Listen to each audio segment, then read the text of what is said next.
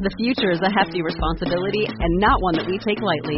But then taking things lightly has never been what Hefty is about. That's why we've created the Hefty Renew program that turns hard-to-recycle plastics into valuable resources like park benches and building materials.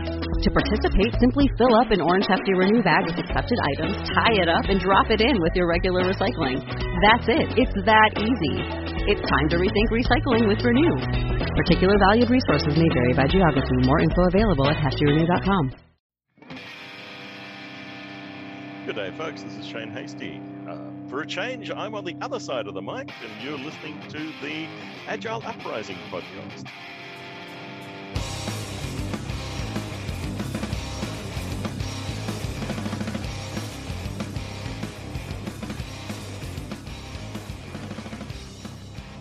Greetings, and welcome to another edition of the Agile Uprising podcast. I'm your host, Jay Hersko, and for this week's special guest, we have another podcast host. Some of you may have read the Stephen King book On Writing, where he talks about writing. I, on the other hand, got another podcast host to talk about on podcasting, and with me, I have our guest this week, Mr. Shane Hasty. Shane, thank you for joining us. Jay, thank you very much for having me. The pleasure is truly all mine. So Shane, for people who may not know you or know of your work, could you give us a quick bio, who you are and what you do? Sure. As you mentioned, I'm the host of the InfoQ Engineering Culture podcast, and in the InfoQ community, I lead the culture and methods team. I tell the world that that's my hobby. Then my day job, I'm the Director of Community Development for IC Agile, the International Consortium for Agile, and there look after the community of instructors and member organizations and certification holders under IC Agile. Background, I can now say nearly 40 years in information technology of one sort or another. Many decades ago, I did program in assembler and COBOL. That's where I started. Which is still kicking around. COBOL and COBOL 2 are still kicking around. It's still kicking around, and I discovered to my horror that I can still read a hex dump a little while ago. Don't want to have to do it, but I could. And yeah, many years in development, in project management, in team leadership, and 15 years as a professional trainer, trying to bring across the ideas, all the mistakes that I made, and pointing people to what not to do, I think, more than anything else, and been involved in what we call Agile since early 2002. So you've been there since day one, and you've been in IT even that much longer. So let me ask you this, Shane. How did it come about you are the host of the InfoQ podcast, the Culture and Methods podcast? Well, I got involved with InfoQ in 2008, when I wrote an article was passionate about the intersection, the overlap of Agile and business analysis, and put forward an article proposal that was accepted. So I wrote that, and it felt good. And I just reached out to them and said, hey, what else? Is there anything else? And there was an opening at the time for somebody to just write news. And InfoQ is a news consolidator.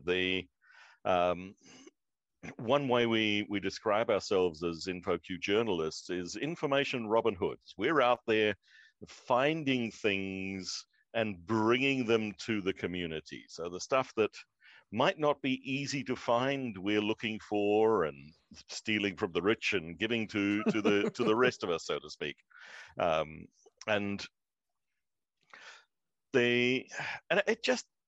it aligned with my personal values. It was fun. I got to meet interesting people, and when did we start with the podcast? It must be probably around about the same time as Agile Uprising, about 5 years ago. We started. Give or take, yep. Yep. There was, should we do a podcast? Was a question, and We did a couple of episodes to see whether people would be interested. That seemed to get quite good traction, and then it just became a thing, and we've now got it down one episode a week, and it initially it was one a month, and then we got to one a fortnight, and now it's at a steady progress and flow of one a week. You've worked out much like we could probably share that. We've worked out all the kinks to the point where now it kind of just runs itself, which is a kind of nice place to be. Not to say that ever makes it any easier or it ever makes it any less exciting. Well, I have to tell you, Shane, your voice is what actually cued me into the podcast the first time, because I was scrolling through InfoQ, right, and on my podcast app, and I downloaded an episode, and your voice came on, and instantaneously, I'm like, this guy sounds like the smartest college professor I've ever heard in my life. And I don't know if it's the accent or whatever, but I thought to myself, this is someone who should be telling me what I should be paying attention to. And that's how I ended up becoming a fan. And you know, you bring up an interesting point where you said, you know, you and InfoQ were finding all these things, and you were searching for these ideas, these ways of thinking, ways of working, and then bringing it out to the audience. And I do think that there is a space for that type of curation, because I mean, if you go onto Amazon and type Agile in the book section, you're going to be completely overwhelmed. And absolutely, it does help to have someone who's helping guide your journey through that path, because there is so much content out there. It's hard to actually even get your hands around it to try and figure it out. Yep. So let me ask you this, Shane, when you started getting into the podcasting gig, you know, what do you think was, in hindsight, what was the hardest part about becoming a podcast host or doing this podcast hosting? What do you think was the hardest part? That's a good question. What was hard?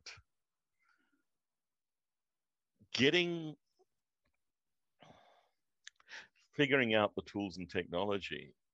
I'm an extrovert. It was easy to have conversations through my work with the Agile Alliance, through my day job at the time, which was with SoftEd, and through the news writing and article curation on InfoQ.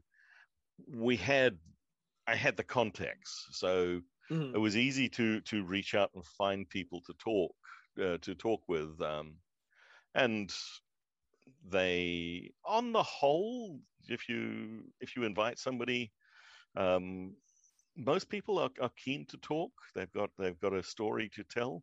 So getting guests is not too difficult. Coordinating time zones for me is sometimes that's a challenge. Part. Yeah, because I'm based in New Zealand, and finding an overlap time that works. I have done podcast recordings at 2 a.m. Not my favorite. Yeah, because you have to, people don't realize you have to get up early. You know, if you're recording at 2, you basically are up at 1:30. You got to have a cup of coffee. You got to wake yourself up.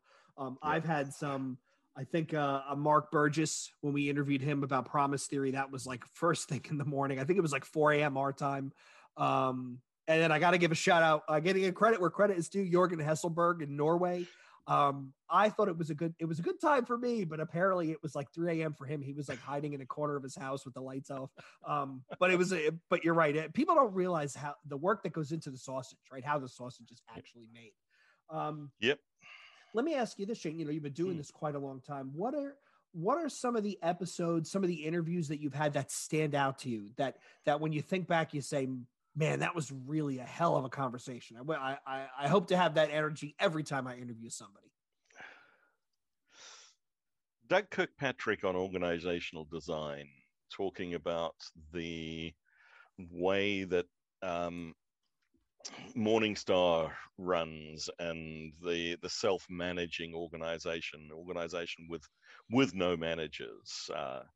I'm passionate about business agility, the extension of the ideas of agility into other parts of the organization. So seeing organizations where they've done this really well. And so Doug definitely stands out. Another one, Richard Sheridan.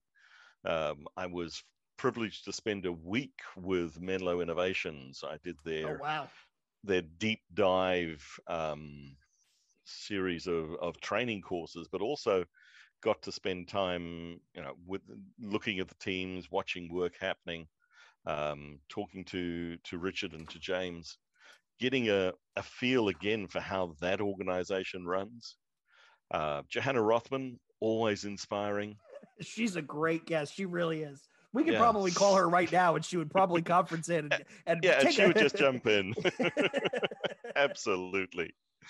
Yeah, just again, a wonderfully generous person, wise beyond belief. Linda Rising, one of my, a couple of really great conversations with her, and such a forgiving person. One time we were at one of the Agile conferences, and it was 9 o'clock at night. We were sitting down. We recorded a whole episode, and I forgot to hit the record button on the recorder. My next question was going to be, have you ever had like a disaster? And well, I guess that covers it. Yep. that was it. And Linda kindly redid that conversation with me. This one didn't end up being a podcast, but it ended up a couple of articles I wrote at the Agile Singapore conference. Now, was it 2014, 2016, somewhere around there? It was actually the first time I heard Richard talk. He was giving a keynote talking about Menlo, and on the night after the conference, Richard and Linda Rising and myself were still there in Singapore. So the three of us went to dinner, and I put an audio recorder in the middle of the table, and they interviewed each other. It was just such awesome. A beautiful thing to happen. I turned that into an article that's on InfoQ, and it was just a wonderfully serendipitous thing. We then spent the next day having a great time wandering around the gardens in Singapore as well. So that's one of the things I can't wait for travel to come back. It's those, like you use the perfect serendipitous encounters where you just have a couple of people who end up having a conversation, and that conversation turns into gold you weren't even looking for. Those are the types of run-ins and encounters that I think we all miss, over the last 18, 24 months. So let me ask you this, Shane. As someone who's consistently on the prowl for new content, as someone who does a lot of interviews and meets a lot of people, I mean, not just for the podcast, right, and your stuff with InfoQ, but with IC Agile as well, we've seen so many trends, so many ideas, practices, principles, frameworks, procedures come and go. What's one of the trends that you've come across, or one of the Agile practices, methodologies, what have you, that really has surprised you? Meaning that you when you first heard about it, when you first dug into it, you were like, I'm not sure if this is gonna resonate, and it actually has. What's one of those things where it really took you by surprise? Well, real psychological safety. Okay. Psych safety was a thing, and it was a buzzword. And we see lots and lots of organizations, lots of people standing up and talking about how important psychological safety is. But when you see the organization, when you see the people in action, it's not there. Mm-hmm. But every now and again, you'll come across a place, a team, a person where it genuinely is there and it just stands out. And if we think of the last year, another thing that's been really important is the focus on wellness, on self-care. Mm-hmm. Because as we've been through spates of lockdowns and dealing with all of the really hard aspects of this pandemic, the recognition of the importance of that self-care, of the psychological safety, of the mental health of people in our industry, because for a long time there's been burnout, and it's been sort of brushed under the carpet. Right. Ignored, covered up. Oh, don't worry about it. Don't, you'll be okay. Yeah. And one of the core principles of the Agile Manifesto is sustainable pace. But I don't know of a single Agile coach who manages that for themselves. You're right. We are the worst, practicing what we preach. We're the worst at it. Yep. Yeah. So the people stuff, which was core to the thinking of the manifesto, but has got lost in the mechanics, I think. Right. It just it was quietly, and I don't even think it was purposefully. It just kind of got consumed by some of the other practices, because it's kind of a hard sell, true psychological safety. That's you're refactoring, you're rewiring yourself, your own personality, let alone corporate culture. And you make a great point about the idea of mental health. I read a white paper I think it was halfway through the lockdown, and I've beaten this quote to death because I really think it's relevant. And the quote was, "Mental health is not just the lack of a diagnosed mental illness." And I think that was a really powerful quote for me, because it made me think about, like you said, it caused this, for whatever we just went through, it caused a lot of people to take a step back and take an assessment, and just saying, well, I'm mentally healthy. Well, I am not diagnosed as clinically depressive, or I am not diagnosed as obsessive compulsive. Well, that doesn't mean you're necessarily mentally healthy. Those two things are not necessarily equal. And I think the acknowledgement that mental health is just as, if not more important than physical health, I'm kind of hoping that was a good thing that comes out of this. I don't know. I'm cautiously optimistic. Yeah, I'm with you there on the cautious optimism. I think that some of these changes, there's the big shift to remote work is okay. There is that genuine checking in with people. Are you okay? And meaning it. So if we can sustain those behaviors, once a year on InfoQ, we do a trend report. And one of the key things in end of 2019, we had remote work as a trend that was sort of in the early adopter. A lot of people were starting to do it. Of course, through 2020, it became late majority, but we've deliberately distinguished between what we've called good remote work and bad remote work. And sadly, the late majority, the vast majority of organizations are doing remote badly. Yes. Oh, you mean sitting in a Zoom meeting for 8 hours with my camera on so you know that I'm here? That's not good remote work, Shane. That's not good remote work. Yeah, absolutely. And there's been a lot of stuff published and a lot of research coming out of, what it needs. And it's not that difficult. Just schedule time, be flexible, build trust in. And again, we come back to that real psychological safety. I came across an article, I think it was earlier this morning, it was in Forbes, where they were talking about studies show that most remote workers are taking naps, having sex, watching TV, and working on a side business. And I read that article and I thought to myself, I must be doing this remote work thing wrong, because none of those four things are happening to me. So if somebody could hook me up with that job, I would really appreciate it. My first name dot my last name @gmail.com. But I think you're right. I think there is a very strong line between working well from home and not working well. And, the poor people who were crunched over their kitchen table for however long, sitting at a kitchen chair, they are not meant to be sat at length. I don't care, especially if you're not like having a dinner party, they're not meant to be sat there that long enough. And there does need to be some sort of acknowledgement that there is a right and wrong way to do it. Yeah. So let me ask you this, Shane, in regards to trends. Obviously, you've been around for quite a while in the Agile space for 20 years, IT 20 years longer.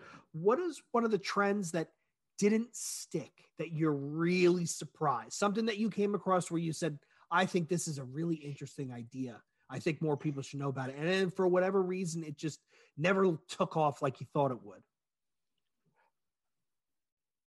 Jim Highsmith's work on adaptive software development.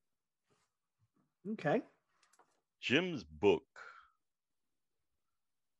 that, he was one of the authors of the manifesto. He was right there at the beginning, and his structure, his advice on doing the little bit just enough upfront work and so forth, and all of his ideas. Now, I think they've permeated into other areas, but it was actually a brand. There was a thing called adaptive software development. Mm-hmm. It got lost inside Scrum, or with the Scrum behemoth. Mm-hmm. Mm-hmm. Also, Alistair's stuff on Crystal. It still holds up. It still holds up very well. All of these things still hold up, and they're really powerful, but you don't hear much about them. Right. That was one of the, I know a lot of Agilists take umbrage with, they're going to take umbrage with what I say. But there was the subway map written by Chris something over in Deloitte. And I really loved that thing. I really did. Because up until when I saw that, I had never seen anyone take the vacuum cleaner approach to all the practices, methodologies, things you can do inside of the Agile space and try and lay it out in a way that you can kind of understand it. I mean, I personally found 4 or 5 things I'd never heard of that I went down the rabbit hole. And I do wish there was something like that was modernized. I mean, I should try and find that guy and get him on the show and ask him, how much is it going to take for you to do the 2022 update?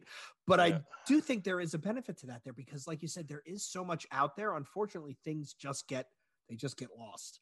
Yeah.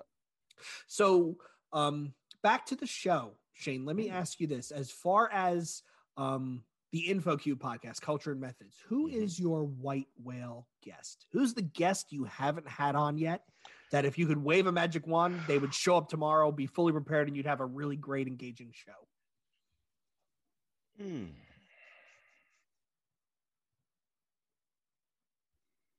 Frederic Laloux.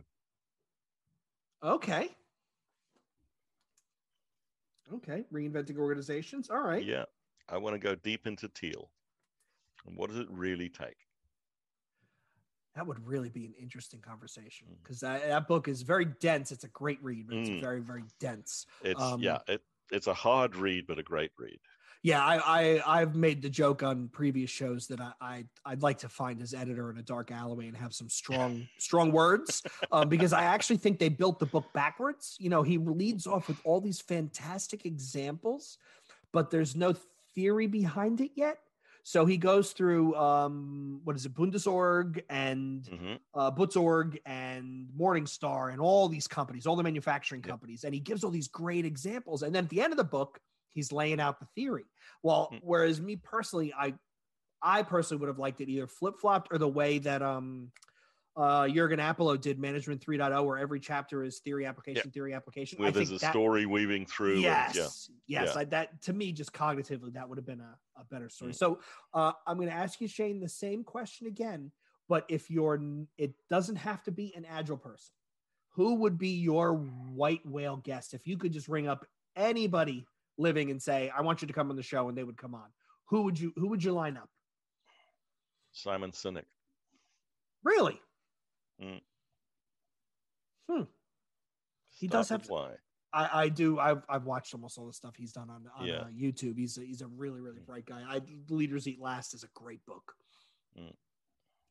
So I'm going to pivot the conversation a little bit, Shane, and we're going to talk about Agile as a practice in and of itself, right? So we've reached the 20-year mark, right? We're officially going into our early 20s, where I don't know how your early 20s were. Mine were a haze of bad decision-making, trying to stay out of jail, trying to stay employed, right? Student loans and whatnot. Agile has come of age. So where do you think it's going? Are we going to see a massive disruption? Are we going to see some? I mean, Kondratiev curves and Carlota Perez's work, right? So obviously there's something coming behind it. Where is the agile world going now?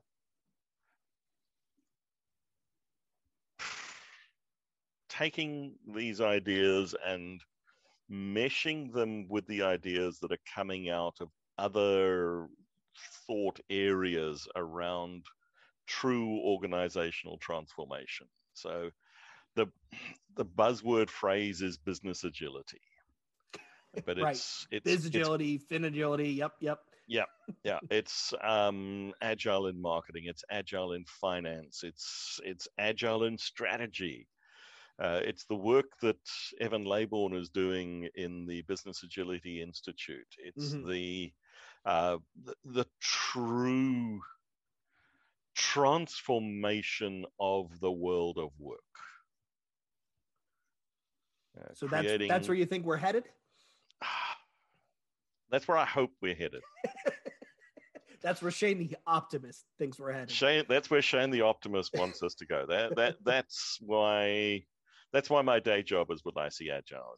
If you look at what IC Agile's been doing lately, there's been a lot of stuff coming out around this business agility space, because we as an organization firmly believe that this can make a difference in the world. And I think at the 20-year mark, it's proven to have longevity, right? It's not this. That's it.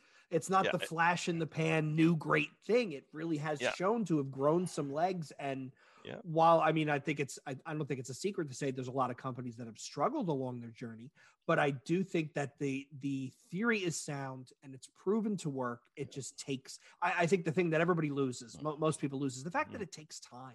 You can't rush this type of change. You're talking about, psychological safety, true organizational agility, right? Even like trying to get to a teal type state. It's not something you do overnight. Nope. Yeah. And the journey itself needs to be incremental. So I've done work with organizations across the spectrum, and with some that were started as incredibly predictive, sequential command and control. You spend some time in the organization and you make a shift. The shift on the overall spectrum, if you take, I don't know, a traditional telecoms organization at one end and Menlo Innovations at the other, and if you're working down at that traditional end, the shift might be small. It might be a 5% shift. But for the people in that business, that 5% is life-changing. Yeah, that's huge. That's huge. What is, I forget the book that said that when you're looking at behavioral cultural shifts at 5% of the population practicing the quote new way, that's officially become embedded, right? That is something that's not leaving. And then at 20%, it becomes unstoppable, because at that point you've reached an infection point where it just tips over. Yeah. And just making a difference in people's lives.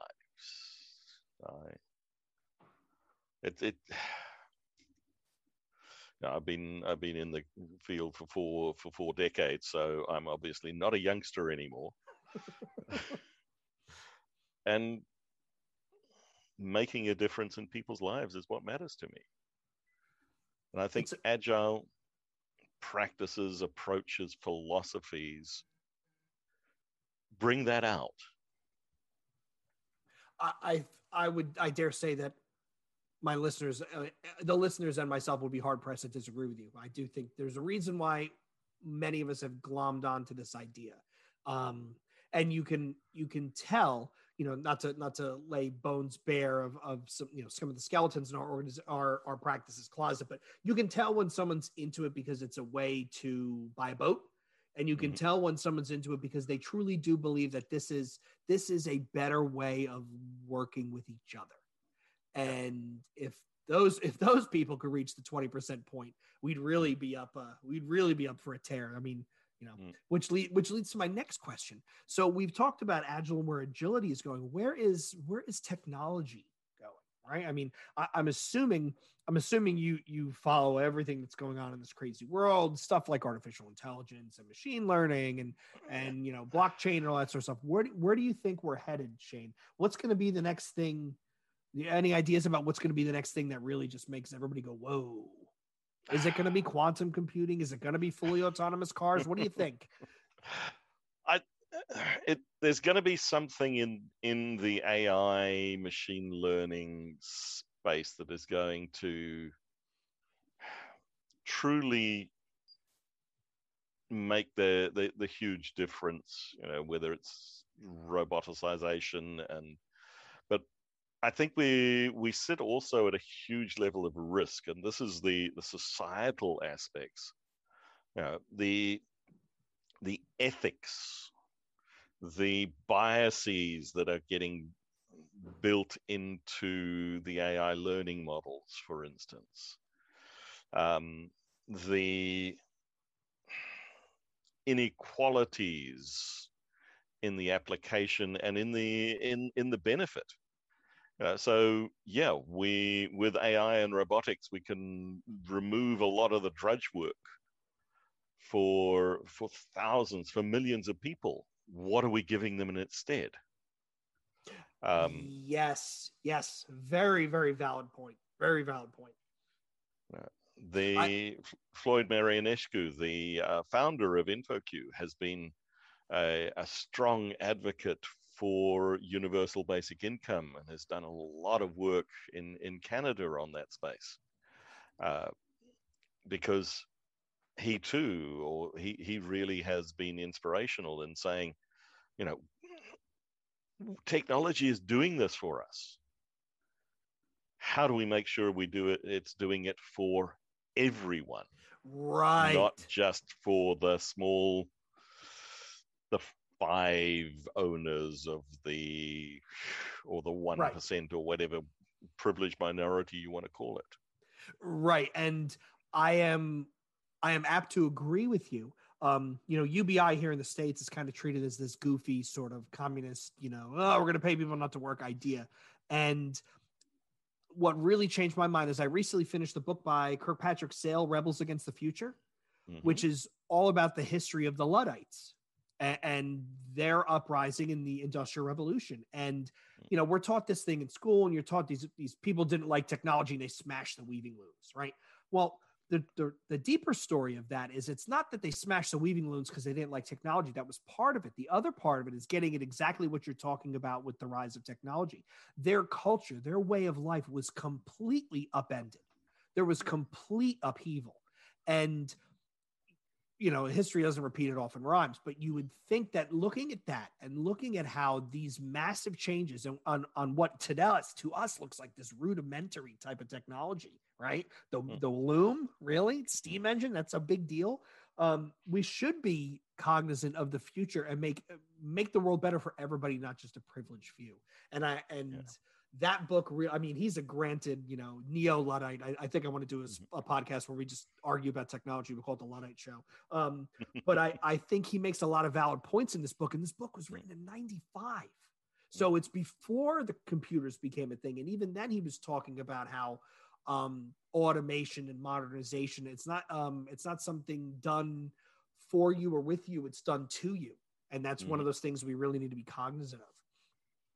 So a couple last questions for you, Shane. I love to ask this of people. What are you reading? What are you currently reading right now?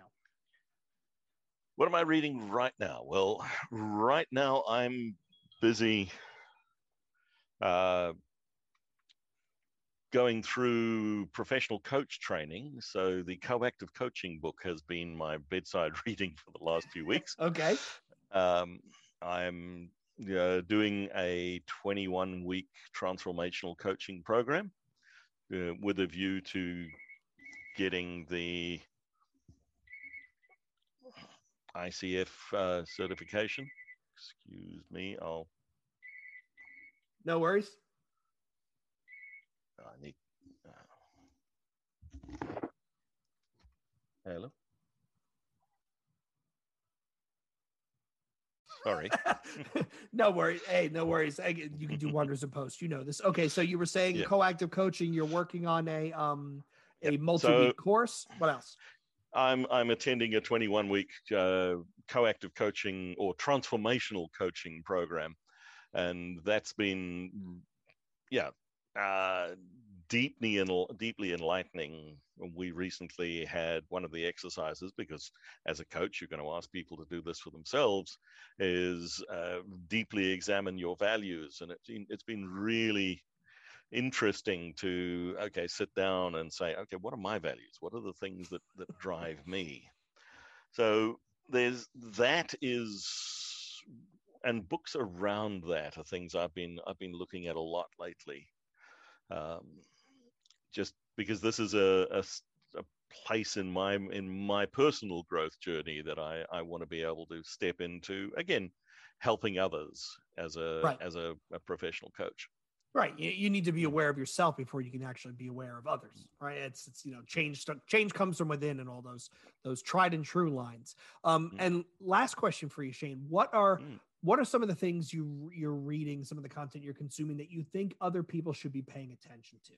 What are things that websites, blogs, anything that you think, hey, you might want to pay attention to this because there's some real brilliance coming out of this space? Well, I'm going to go back to Menlo Innovations. They have a great newsletter. They have Richard's 2 books, the Joy Incorporated and his latest one, Chief Joy Officer. Absolutely inspirational. What do you need to do to create an environment where people get that deep satisfaction, the joy of a job well done, working with people that you care about? And the other thing that Menlo have done is they've really, because of the pandemic, of course, they've had to shift to remote work, and it was a hard shift because philosophically everything about that organization was, the in-person elements. And in the blog they've traced that journey and how they've adapted, and it's a great example of how organizations can adapt and evolve to the remote work and different ways of working and still have that strong humanistic, people-focused underpinning. Oh, I definitely need to come across that and then start passing it out, because that's one of the biggest, isn't it, with work is, and how does this high touch, high fidelity interacting culture? And it sounds like they found a way through and they made it work. And this is this isn't a fly by the seat of your pants type company. Like that name, Menlo Innovations. I mean, if you don't know what that is, you got to be crazy. You'll be living under a rock, right? So that definitely proves that there is a way to make all this work. Yeah. Perfect. And it was the deliberate, careful design, and how do they bring in the people factors? They still do all work in pairs. I love pair working. That's awesome. I really got to dig into that. You talk about deliberate design. It makes you think of, I got a chance to interview Jardina London, and she talks about how you should always design for change. And I thought that was a really powerful way to put it. And I've used that liberally, because a lot of times we have this, and it's a human thing, where we have this false expectation. I get to do it once, I don't ever have to do it again. Whereas, change is constant. And the one thing that is constant in our lives is something is always going to be changing, and something is always going to be going wrong. So you might as well just make peace with it. Absolutely. So I know we're running up on time, Shane. Your day is starting, my day is ending. But I wanted to give a chance to, if listeners of the show, fans of the show, they want to find you, they want to reach out, they want to follow your podcast, they want to read some of the things you're reading. Where do they find you? Where do they find the show? How do they get in touch? Well, Shane at infoq.com is the email, and it's that simple. I'm on LinkedIn and Twitter as @Shane Hastie, all one word. Can find me there anytime. And yeah, just infoq.com. And the podcast is always on the landing page, on the homepage. Awesome. On behalf of myself, Shane, and my listeners, I want to thank you for coming on. This has been a really fun conversation. I know it must have been kind of weird being on the other end of the microphone and being the one, for lack of a better term, interrogated, but you were a hell of a sport. So thank you very much. On behalf of Shane and myself, I want to thank all of you listeners for tuning in once again. If this is your first time listening, please give us a review, a rating, iTunes, Stitcher, Podbean, your podcasting app of choice. It does help others find us. We have a Discord server, which is quite outgoing and rambunctious lately. We've had a lot of really good conversation. So we'll be chatting about this episode, some of the content that Shane mentioned. I believe coactive coaching did come up in a previous thread, so I got to do some digging. But if you're looking to get more involved in the dialogue, I believe it's discord.agileuprising.com or something of that like. It'll be in the show notes. And lastly, I want to give a shout out to Machine Man Records and the artist Krebs, who graciously provided us with our outro music. So now YouTube doesn't automatically take our episodes down for copyright infringement. So once again, I want to thank all of you for listening. Shane, I want to thank you for joining us. And until next time, this is the Agile Uprising Podcast signing out.